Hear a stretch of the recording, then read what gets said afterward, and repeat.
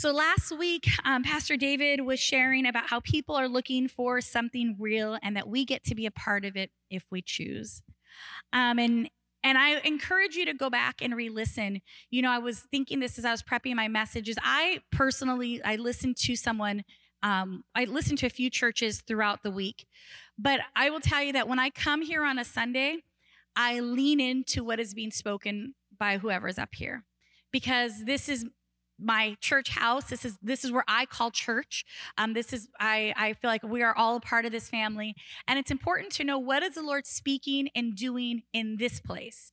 Because I listen to these messages in these other places, which are great. I'm encouraged. It's part of how I feed myself in addition to reading the Word. But it is important to lean in to what is the Lord speaking in this place because it matters. Right?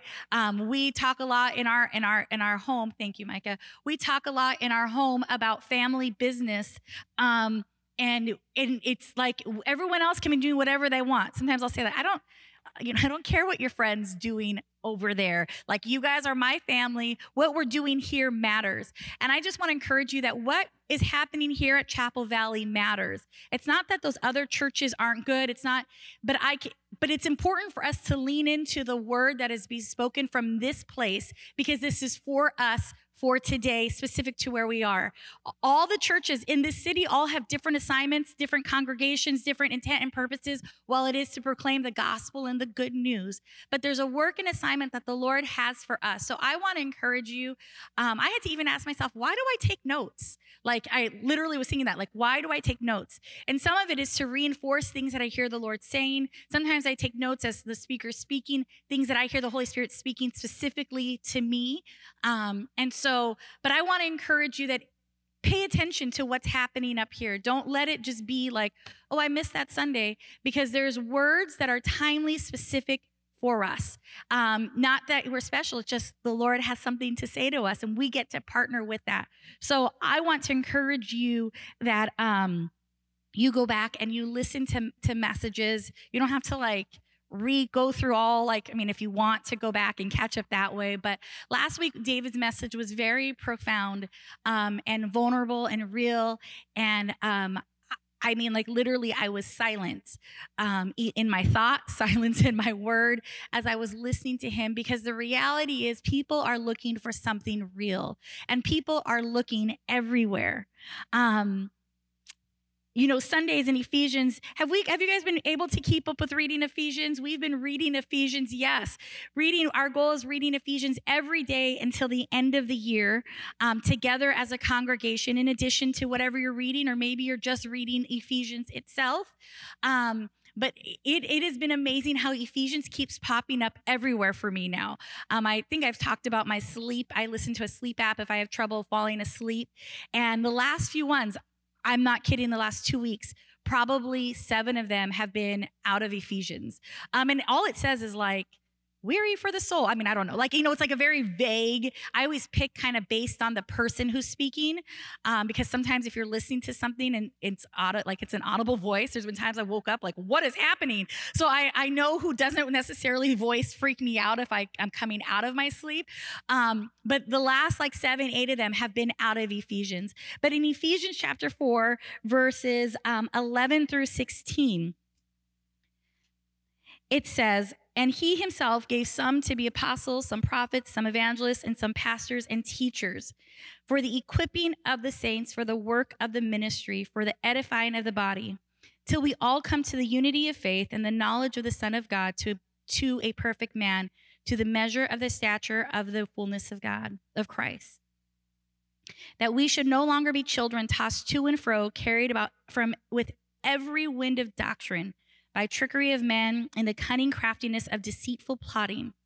But speaking the truth in love, may we grow up in all things into him who is the head of Christ, for who the whole body is joined and knit together by what every joint supplies, according to the effective working by which every part does its share, causes the growth of the body for edifying itself in love." When I think about Sundays, and this isn't my message yet, I will get to my message, but as I was thinking about our times together here, that I want us to realize that this is a time for you to be equipped for the work of the ministry.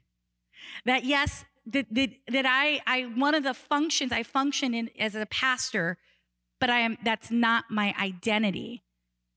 We understand that, right? Like I function in the gift of pastoring or teaching, however it might be, but I am not a pastor. I am a pastor, but I am a daughter of God first and foremost. That's the role of what I am to be functioning in every single day. And then I too am to be equipped for the working into the ministry of Christ. And so when we come here on Sundays is about us being equipped for the work of the ministry.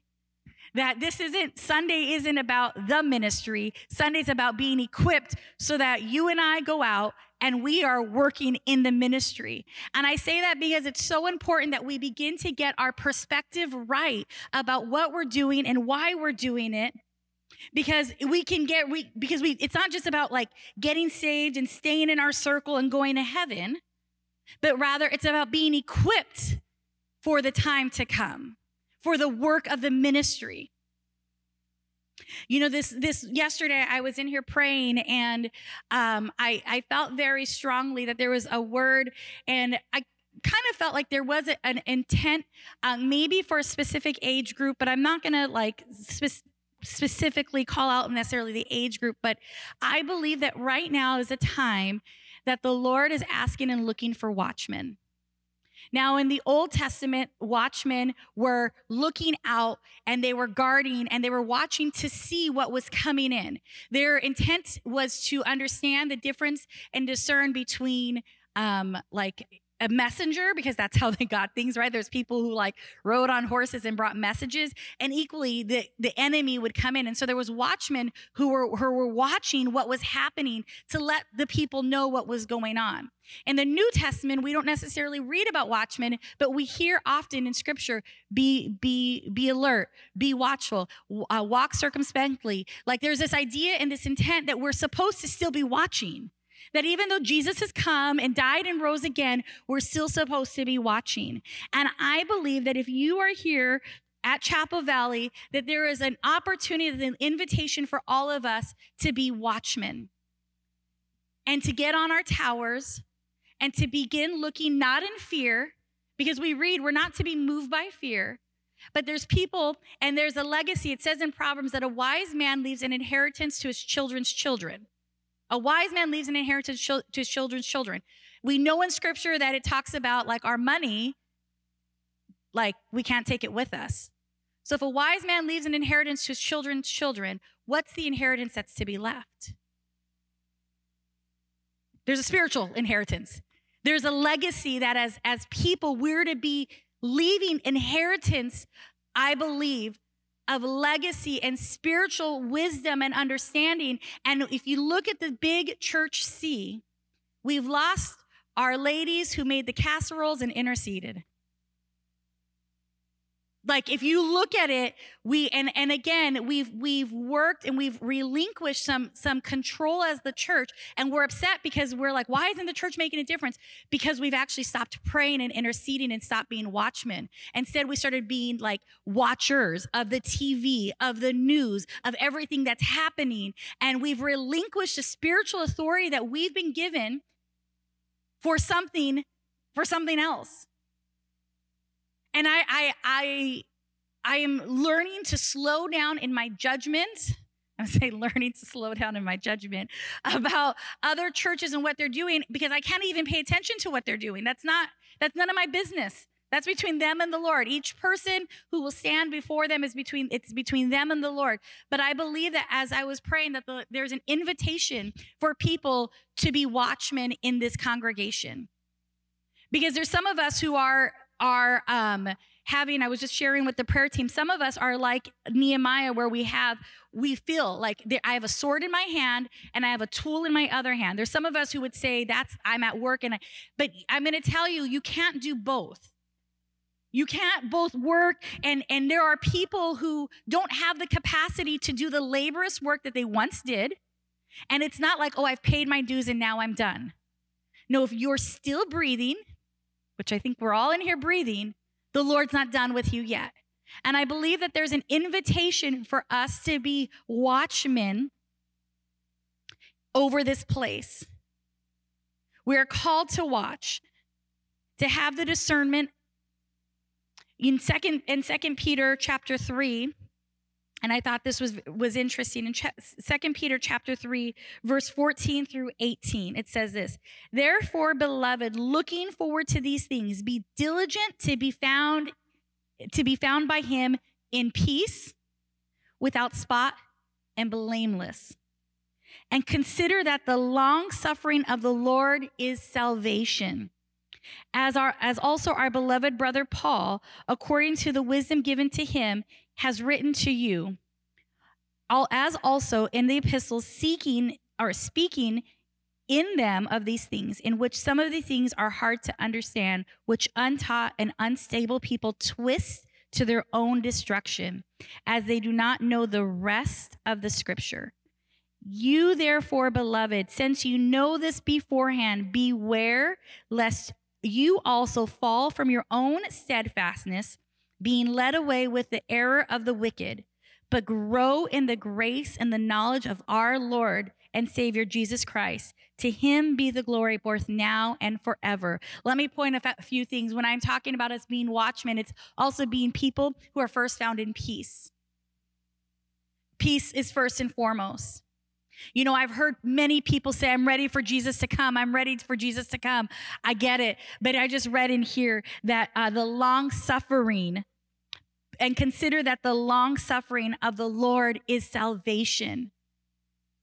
There are too many people, and one is already too many people, who don't know Jesus. And we're going to keep proclaiming that from here, because it is the purpose and the intent of why we are here. We are a purpose and intent is there's an assignment that the Lord has for us individually and corporately as a church.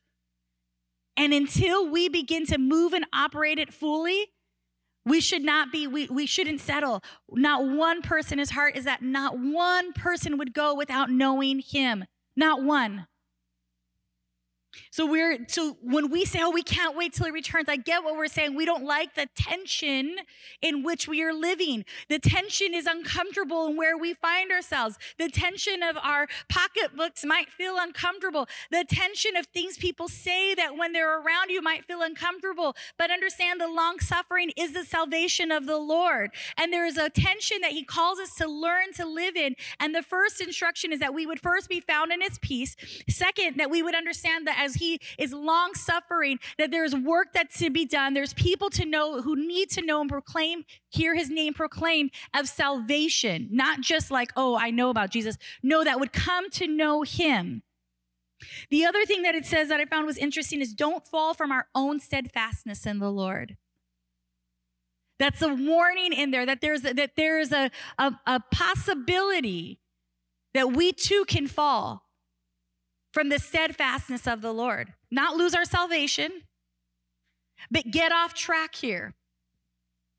And then the last instruction in this is that we continue to grow in the grace and knowledge of the Lord Jesus Christ. Just think about how beautiful that is. That he is so vast in understanding of who he is that we would grow in the grace and the knowledge of who the Lord Jesus Christ is. That even though we find ourselves in here, no matter how young or old you are, that there is a hope and a confidence that there are still things to be found in the hope and the knowledge of the Lord Jesus Christ. That we're to still grow in that. So I'm going to pray. And again, this isn't my word, but I believe that it's important that you ask, "Lord, are you asking me to be a watchman? What are you asking of me? How does this apply to my life? What is it that you're calling me to in this season? How can I be partnering with the church?" And it's just not in doing. I'm telling you, there's work to be done. But I was sharing earlier, we want to see the goodness of God move in this place. We want to see revival in this place. We want people to come to know him. We would agree that's true. But there's a work to be done still through us. Because I can tell you that Jay and I can't do it. I can tell you that we can do all these things and we can have these pews full, but we don't just want this place filled with pews or filled with people. We want people experiencing the goodness of God and freedom in his life. And there's people that I know that are in this place that the Lord is asking to rise up, to rise up, to rise up, to rise up. Actually, when you read it in Isaiah actually corrects the watchman that it's Isaiah, I think like 55, because he actually has this strong word towards the children of Israel, actually saying, what kind of watchman have you become? What have you been doing? We want people in this place experiencing the freedom of God and pressing forward. We need you guys to partner with us. We need people praying and contending before Sunday. We need people who are interceding and fasting before Sunday, before Christmas in the Park, before Full and Focus, before Laundry Love. We need that, or else it's just vain stuff. It just is. And that's a hard place as a pastor to consider. Oh, Lord, our heart is that we would be people who come on a Sunday to be equipped and say, oh man, this week I really messed it up. Like I prayed for someone and we're walking through that tension of being proclaimers of the gospel and the good news. That we would come back and be like, hey, I thought I had a word for someone and that fell flat. Would you pray for me? Yes, that is the church that is active and moving. So I believe he's calling people to be watchmen. And that might be you. And I'm going to pray over us that we would have a revelation. And that doesn't exclude me from it. That there would just be a revelation of those things in us. Well, Heavenly Father, we just thank you for today, Lord. I thank you that you are, you say in your word that you don't do anything before first letting your prophet know. That's my abbreviation or my summary of it. God, that you don't ever want your church to be caught off guard. You never want your people caught off guard. You want your people to be ready.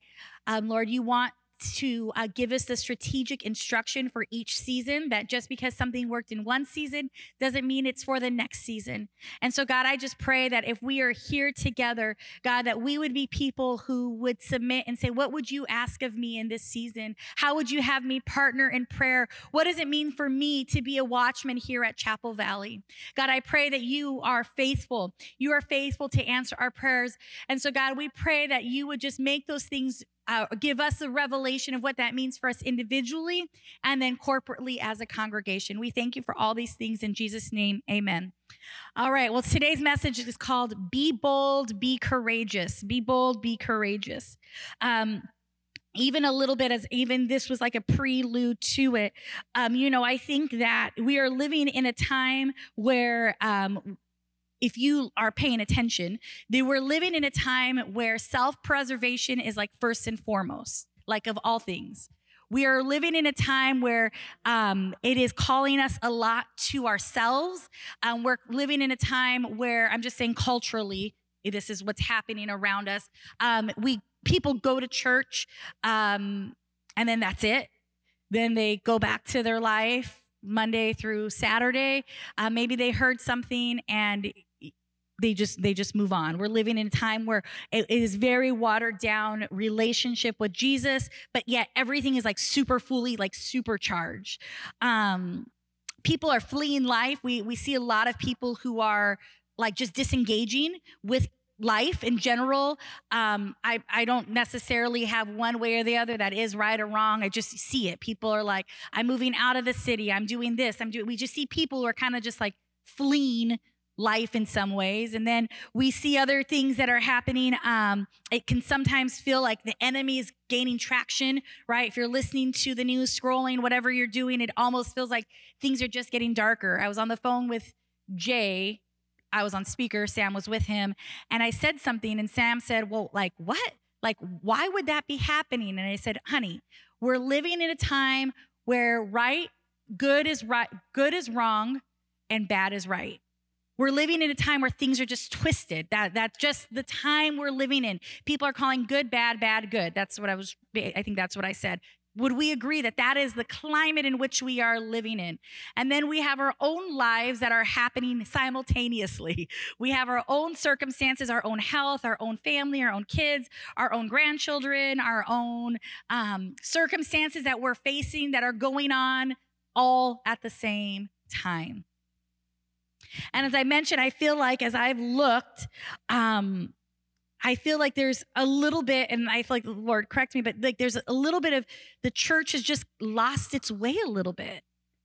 We've lost its way, and how do I know that is because sometimes when we're getting ready to preach or teach, I'm just like, what am I supposed to be saying? What am I supposed to be doing? Is this, is this too much? Is this too little? Like it is the amount of pressure that we are all walking and is available to succumb to is quite a bit. And what was interesting is I was reading, and the Lord is so good. As I was reading, and He began to put on my heart just where He would go. I was reading Acts chapter. We're going to be there. Acts chapter 8, Acts chapter 9. And when I was reading it, literally, I was like, "How is it that our lives are so parallel?" Like quite literally, as we're reading it, you will see the parallel of what's happening around us and scripture that has already been written. Here at Chapel Valley, we believe that the Word of God is the only truth. This is where we preach from. This is where we come from. That we're not looking. We really are trying to stay away from our opinions about things and stick to what does the Word of God have to say? How do we wrestle through what is in here? Because there are some tough places in here that we could try to avoid and not talk about. But I don't know that that's the right thing to do. Anyways, so we believe that the Word of God is the truth. And so in that word, as I'm reading it, I'm like, oh my goodness, how is it that like you'll read if you later in Acts chapter 8, literally it was saying like, and the angel of the Lord came to Philip. We're not talking about this, but the angel of the Lord came to Philip and he sent him to go from Jerusalem down a strip to Gaza. And I'm like what? Like, how is this? And it's like, in this place is a desert. And I'm like, Lord, your word is alive and active. And it just was this moment where I thought, like, who are you calling in that place, in that zone, like you called Philip to go be a minister and proclaim the gospel of the good news in the midst of everything that's happening, right? Like, that's what I'm saying. Like, the word of God is real and living. And if we would just read it and understand that this isn't just so I can, like, know things and be, like, spiritually smart. It's because it's to move us to something which is closer to God. Okay, you guys see where I'm at? Because the word of God, I feel it in my bones, like, it's the only way that I can say it, that we have to wake up. We have to wake up. We have to wake up to what's happening. And the scripture is designed to be real and living, that I could be literally on, what's today, November 5th, thank you. It's November 5th. We're in the middle, in Israel, there's this horrible war that is happening. And I would be reading scripture about a man who walked down this desert place, in the very place on November 5th where there's tension because God's word is living and active. And he's calling us that we would read it and say, God, would you send a Philip again? Would you send someone again who would go in that dark place and begin to proclaim your good news and begin to proclaim the gospel to your people? Would you send somebody? Because the harvest is plentiful, but the labors are few. And we don't realize that it says that we're to pray to the Lord of the harvest to send people, because our natural inclination is not to go. Our natural inclination is to stay safe. Our natural inclination is to stay comfortable. I'm going to tell you, I've thought about this plenty of times. What happens if and when something begins to happen in our city? What will I do? Will I flee? Will I go? Do I send my kids, like with Micah and Zach, somewhere safe? Like, do I just say, hey, take my kids and take care of them? Do I stay here? What would I do? What would I do? What would I do if things are starting to get a little bit uncomfortable? What are we going to do? Because as I read in scripture, he calls people to go to desert places for people. He calls people to rise up in boldness and courage for people. I can't read scripture and just think, oh, God supplies my every need. That's the promise that's in there. He does. But I can also then read it and say where the Lord sends Philip to a desert place and not think, Lord, what does that mean for me? What does that mean for our church? Because there's desert places here. That's not even in my message, but Acts chapter 8. Now Saul was consenting to the death. Now Saul was consenting to his death. This was to Stephen's death. He has just been stoned. At that time, great persecution arose against the church, which was at Jerusalem. Again, I was not trying to pick this up and be culturally relevant. Last Sunday I was sitting there and David was preaching and I heard you're going to be preaching next week. And then he said something. I'm like, oh, my thought was I'm going to bounce off that idea. Well, I didn't write it down. So I go back to listen to David's message. I'm like, okay, Lord, where did you want me to land, bounce from? There was nothing. I was like, oh, okay, well, here I'm teaching.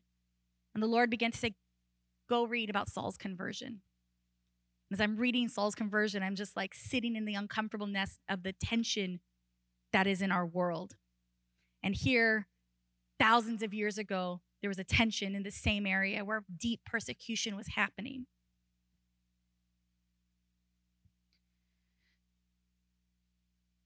Now Saul was consenting to Stephen's death. At this time, a great persecution arose against the church, which was at Jerusalem.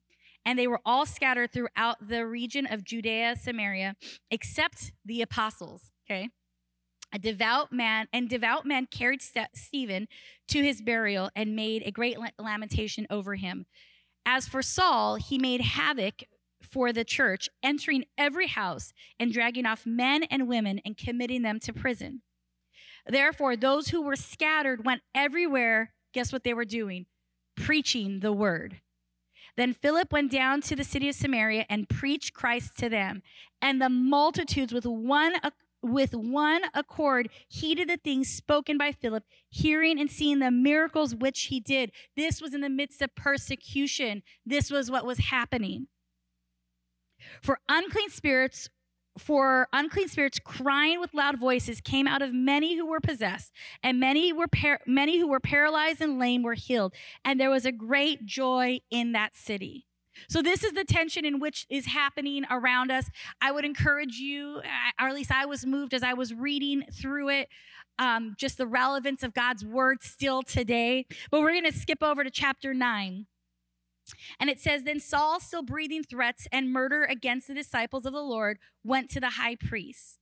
And the letters from him to the synagogue, and asked letters from him to the synagogue of Damascus, so that if he found any who were of the way, they didn't call them Christians, of the way up this point were followers of Jesus. So that he would find any who were of the way, whether men or women, he might bring them bound to Jerusalem. Now, it's not here to downtown Madison. He was it was from Damascus to Jerusalem was a journey. And I just was thinking, could you imagine? He was saying I'm going to find these people. I guess I could have looked up the actual distance, but I didn't. I'm going to find these people here and I'm going to bind them and I'm going to take them down to Jerusalem. So this was where he's at. Now, has anyone ever had any threats, someone threatening you? We don't need to raise our hand. Okay. I will say I have. Growing up, there was a man who lived across the street from us, and as I've gotten older and I've kind of contemplated some of the things, he probably was possessed. Maybe he was even sent from the enemy. I don't know. This started at a very young age. I was probably about 14 or 15 when I was about 12 when he moved in. But probably when we were about 14, 15, he started stalking us. I'm not even joking. Literally, we'd find cigarette butts by our window, because we had these big windows that were bay windows, but they weren't high because we didn't have basements or anything. Anyway, so we would find cigarette butts there and he would taunt us. Literally, he would just taunt all the time. We would come out, he was just taunting. And so this one particular season or time, there was nothing anyone could do because he wasn't doing anything. He was just yelling obscenities. I learned a lot of words from him at a very young age because that's literally quite what he was yelling. So my mom, single mom, no men in the house. Anyway, so my mom and my dad leave to take my older sister to California, or to Oklahoma. She was going to seminary out there. At the time, my middle sister Yvonne wasn't living with us, but she was going to come stay with me because I was like 16 or 17. And so she was going to come stay with me for the time period my mom was gone. On this particular night, I don't remember if she was working or whatever, my friend and I, we were getting ready. We were going to go hang out with some friends. And I think we'd given a lot of the furniture to my sister or something, so our house was practically empty. And all of a sudden, 17-year-old Susie, 17-year-old Susie, I start hearing this man. And now it was close. It was probably like our front door was here, his front door was there. It was a pretty close. I start hearing him yelling, "Who's going to watch you now? I know your mom and dad aren't home. Who's going to watch?" And now he's like also saying profound, like there's other things I cannot repeat, but he's yelling and taunting. And I just remember I like fell to the floor because I was like, and my friend and I, because she was there, we like crawled to my room and we were like, what do we do? What do we do? And he's just yelling and yelling and yelling. "I know your parents are gone. What?" And I am just like, and you don't have cell phones at that time, so my heart is beating. And maybe call the police would have been the right thing to do, but my 16, 17-year-old brain wasn't thinking that. And so over at our house, there was my neighbor who always had lived there, and then the house over, there was these biker gangs. I promise, this is a real story. There was a biker gang, like gangs, but these guys were on bikes. And that like one guy carried a machete with him. Like I'm telling you, like these guys were like escape to Mexico type of guys. Like I'm not like this was like actually one did. That's a whole different story. So anyways, so it's a Friday night and they're having a party and they're like already drinking and they're all these big burly guys. And I was like, I know what I'm going to do. I'm going to go tell, I don't even remember what his name is. I'm going to go tell him that he's bothering us and that I'm leaving and that my parents aren't home. Kind of a risky thing to do. So Susie I walk over there. And as I'm walking over there, the man across the street now starts walking over. So I'm like, hi guys. That's literally like, and I'm like curly haired Susie and I'm 16. And I'm like, is John around? Like, I don't remember there's Tony there. And so like, hey, can someone find Tony? And they're like, and they're like drinking. And I'm just like, what am I doing? And I remember telling them, hey, the guy's name was Joe across the street. Joe is yelling some things and I'm afraid. And my mom's not here. I'm going to be going out with my friend and my sister won't be coming later. Can you guys just watch over our house and like protect us? Like, I don't know, it wasn't the best of things. And so he said, yeah. And so the one Tony guy, whatever his name was, yells at the other guy where now our neighbor's talking to him, he's like upset. Send him away. Said, we don't want him here. So he then says, when you get home tonight, I want you to come and check in with me. I'm going to tell you, I've had someone threaten me. It was a scary thing, especially at 17. You're just like, what is someone capable of? Here's Saul on a much greater scale. He's not only threatening them, he's threatening murder of them. And now he not only is threatening murder, but he has the papers in hand that say, I can take you, I can take you, I can take you at any point that I want. So as he journeyed, he came near Damascus, this is Saul, and suddenly a light shone around him from heaven. Then he fell to the ground and heard a voice. I didn't even realize I said I fell to the ground and he fell to the ground. Anyways, then he fell to the ground and heard a voice saying, Saul, Saul, why are you persecuting me? Who had Saul been persecuting? Well, the church, people. Do we not understand and see that when he comes, he doesn't say, why are you persecuting my church? Why are you persecuting my people? Why are you persecuting me or my children? He says, why are you persecuting me? We need to understand that as we're walking through things and things are happening to us, they're not just happening to us, that we are in covenant relationship with our Heavenly Father. And when people do things to us, they're actually doing stuff to our Heavenly Father. Isn't that profound that he says, why are you persecuting me? And he said, who are you, Lord? Then the Lord says, I am Jesus, whom you are persecuting. It is hard for you to kick against the goads. So he, trembling and astonished, said to the Lord, what do you want me to do?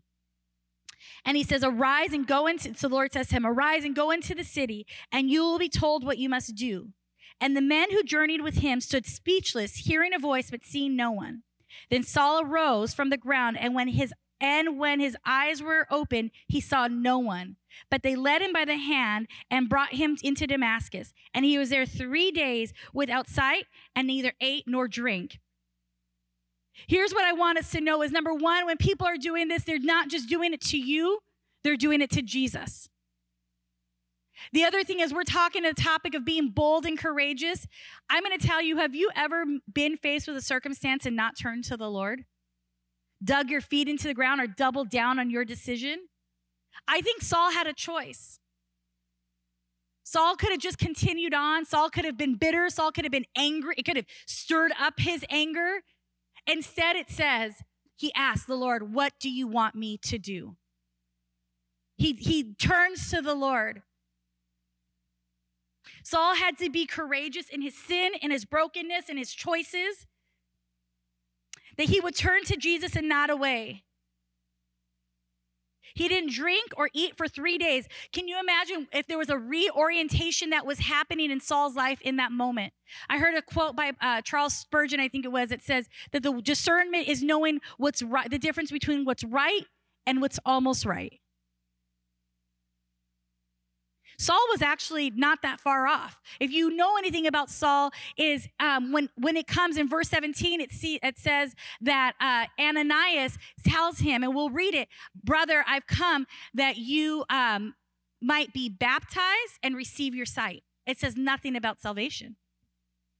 Saul was kind of right in some ways, but he had to do what it took in his heart to be reorientated for the places that he was wrong. He was rising up against the wrong people. Obviously, what he was doing was not right, but he allowed himself to be reorientated to understand what was right, the difference between what was right and almost right. I'm going to tell you that to be courageous and bold in the season that we're in, that we're walking into, we need the discernment of the Holy Spirit to understand what is right and what is almost right. We got to have the steadfastness to say, I'm not going to just move because it seems right. I'm going to move because I know that this is what the Lord is asking me to do, and this is right. That actually takes courage to, number one, admit you don't know. Number two, admit that maybe you're wrong. And number three, to stay steadfast until the Lord tells you to move. I'm telling you, Saul could have got things absolutely wrong in this moment, but instead he humbled himself. He humbled what he thought he knew, and he walked obedient to the Lord, because he says, what do you want, Lord? What do you want me to do? How many times do we ask that question? I can tell you probably not enough. I can tell so many times, I know in my own life, that I don't ask the Lord, Lord, what do you want me to do? I just do it. I just move. I just react. I can be very reactive. Go figure, right? I can be very reactive about situations around me. And I realize that the Lord is calling us to be in a season where we stop and we don't react and we ask, Lord, what do you want me to do? Saul had the right in his rightness in his mind somewhere to acknowledge that maybe what he was doing was not right. I believe that the level of discernment and wisdom the Lord is asking us to move in is unprecedented. I don't say that word a lot, but I believe it in this way. To be bold and courageous isn't just to be vivacious and loud and moving things forward. Being bold and courageous sometimes is stopping and waiting. And here we see for 3 days, he fasts. He doesn't eat. He doesn't drink. He waits on the Lord. And now we have this other man, Ananias. And Ananias on the same chapter, verse 10, now there was a certain disciple at Damascus named Ananias. And he said, and to him the Lord said in a vision, Ananias. And he said, here I am, Lord. So the Lord said to him, arise and go to the street called Straight and inquire at the house of Judas for one called Saul of Tarsus. For behold, he is praying. And in a vision, he has seen a man named Ananias come, putting his hand on him and so that he might receive his sight. Then Ananias answered, Lord, I have heard from many about this man, how much harm he has done to your saints in Jerusalem. and here he has the authority from the chief priest to bind all who call on your name. But the Lord said to him, go, for he is my chosen vessel of mine, to bear my name before the Gentiles, kings, and the children of Israel, for I will show him how many things he must suffer for my name's sake. What would happen? What is going to happen? Because I am crazy enough to think that the Lord is going to call each one of us to an Ananias moment. I believe it. I believe it because there's no way with the level of things that seem to be rising in dark places, how would he not call us for a moment like that? The laborers are few. How can he not call us to go to a dark place? How can he not call us to a place that is going to maybe cost us something? And I think it's interesting, Ananias says, like, oh, wait, I've heard about this man before. Like, he has the papers to take me. And the Lord says, yeah, but I have need of him. I have need of him. Could you imagine if Ananias would have just been like, yeah, no, I'm good. I kind of like my life. I kind of like the way things are. Are you sure there's not someone else? The Lord probably would have found someone else, but there was a moment of an opportunity for Ananias that changed the course of history. I don't know how we will change the course of history long term, but I believe that there are people that he wants us to call us to that will change their history and change the trajectory of where they're going. You know, I was recently, before this even came up, there was a situation that arose Friday, I think. And someone had said some unkind, untrue things about Jay and I. And I was upset. I was mad. I was a little nervous too. I was like, ooh, like, ugh. So I was praying, okay, Lord, like, what do you want us to do? What do you want us to do? And so I started in my mind,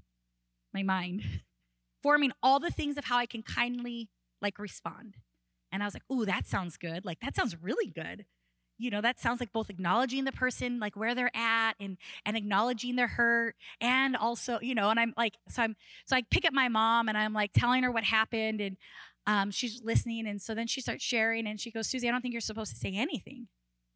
I was like, what? What do you mean, Mom? What do you mean I'm not supposed to say? I don't think you're supposed to say anything.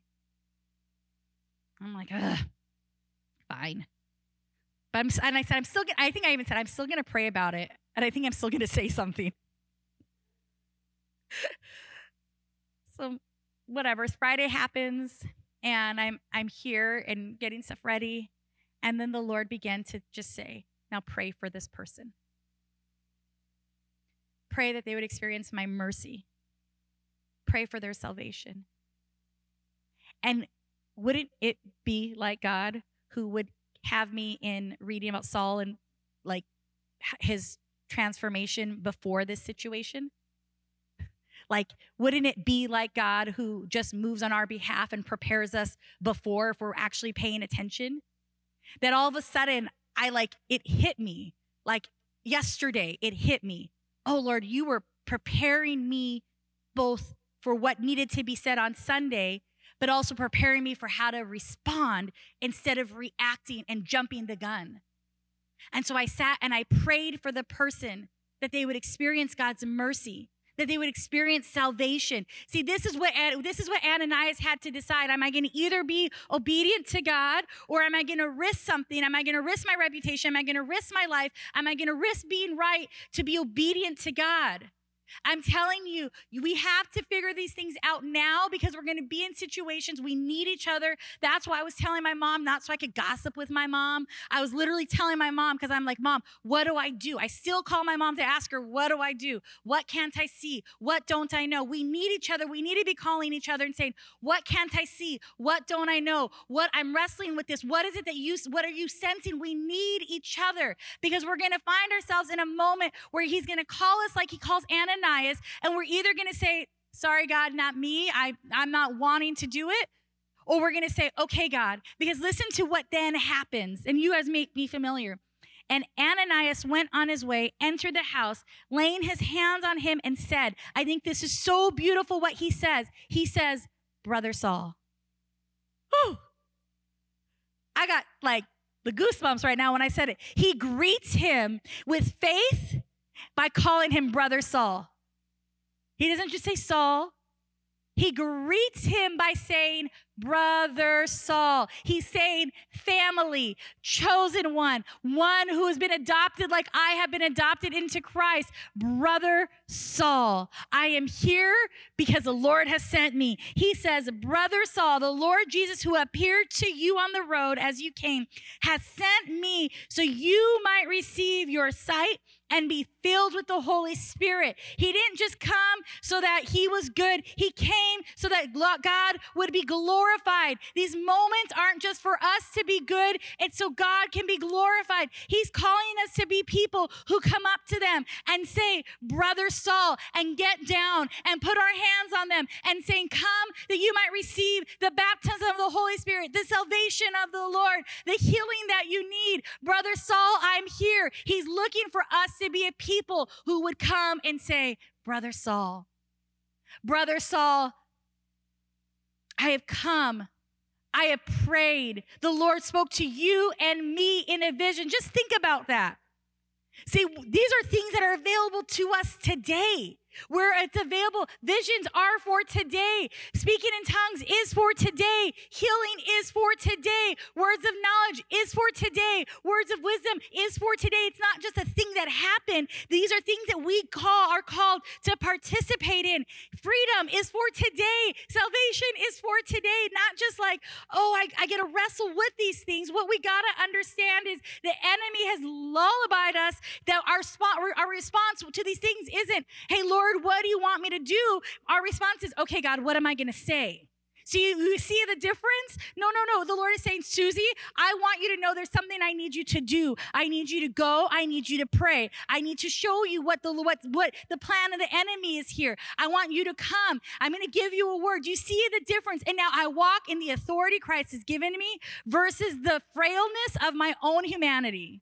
I get far too offended sometimes, way too easily. I get far too fickle about what God is or isn't doing way too easily. I get far too opinionated about things way too easily. I'm not going to see the move of God happen that way. You're not going to see God move that way. I'm going to tell you, we either trust him to be good and faithful or you don't. Like there's no in between. We have to be a church that's either going to say, I'm hot or I'm cold, but we're not going to be lukewarm because it says, I think it actually says in 2 Peter, it'd be better for you not even to know. It'd be better for you to not even know about these things than to have heard and have walked away. The church is being shaken. The church is being awakened. I'm telling you, and he's looking for people who will say, will you go? Ananias, will you go? Ananias, will you go? Ananias, will you go? Will you go down to the desert, Philip? Will you go down to where there seems to be no life? Will you go down to those places where it's dark? And will you trust? Will you go in peace? Will you go in my authority? Will you go in my favor? This is what it is about today. This is what it means to be the church, that we would then walk in and say, Brother Saul, the Lord loves you and he sent me and he has the Holy Spirit for you and he has your sight to be revived and restored. This is what it's about. It's not saying, God, come now. I'm done here. You guys, I can't tell you that we to be a people who are bold and courageous, to be moved by compassion, that we would be moved to be light in a dark place. I'm going to tell you, and this is where I'm going to be ending, is Ephesians chapter 6. Ephesians chapter 6, and you guys, very familiar verse, but it doesn't matter how familiar it is to you. It's marching orders. That's what these are. Like, for people who had kids, there's nothing more frustrating than telling them over and over and over and over and over again, you need them to do something, right? Like anyone there? Has anyone had that moment? Okay, just might be me. Okay, there's nothing there. Well, there actually is something more frustrating. It's having a dog who doesn't listen to you. That's what I'm also walking through. That's a whole different situation, right? I have a dog who today was like eating my toilet paper, and there was nothing I can do about it. Like he's fun. Okay, so that is actually more frustrating than like children not listening to you. is a dog that doesn't listen, but that's besides the point. The point is we hear these scriptures and it's not just, okay, I got my reading and I'm done. This is actually an instruction. Ephesians chapter 6, verse 10. Finally, my brethren, be strong in the Lord and in the power of his might. Be strong in the Lord and in the power of his might. Be strong in the Lord and the power of his might. Put on the whole armor of God that you may be able to what? We all know it. We might be able to stand. We're not called to sit. We're not called to kneel. He's asking us to take the proper position, which is to stand the authority he's given us, to stand in the places that we're going to get the territory he's called us to. This is it, to be bold and courageous, and to put the whole armor of God that we may be able to stand against the wiles of the devil. We talk about the devil way too much. We give him way too much credit, but I'm going to say we still are instructed to stand against the wiles of the devil. For we do not wrestle against flesh and blood. We do not wrestle against flesh and blood, but against principalities, against powers, against the rulers of the darkness of this age, against the spiritual hosts of wickedness in heavenly places. Therefore, my brothers and sisters, we take up the whole armor of God. He says it again, that you may be able to withstand in the evil day, and having done all, stand. I'm telling you that this is not just something we participate in, read, and like, oh, cool, I got this armor. No, he's saying we put the whole armor of God. We need to be strong, but strength doesn't just happen. This is something I've heard, I know, I experienced. You lose strength as you get older. Anyone there with me?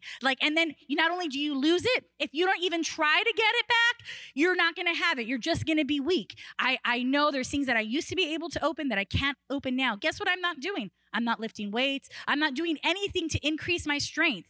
I'm still functioning. I'm still fine. Can still do whatever I need to do. I can get around. We can lose our strength. We can become complacent in our spirituality. And coming on a Sunday is not enough. Coming on a Sunday is not enough. Worshiping when we have worship here is not enough.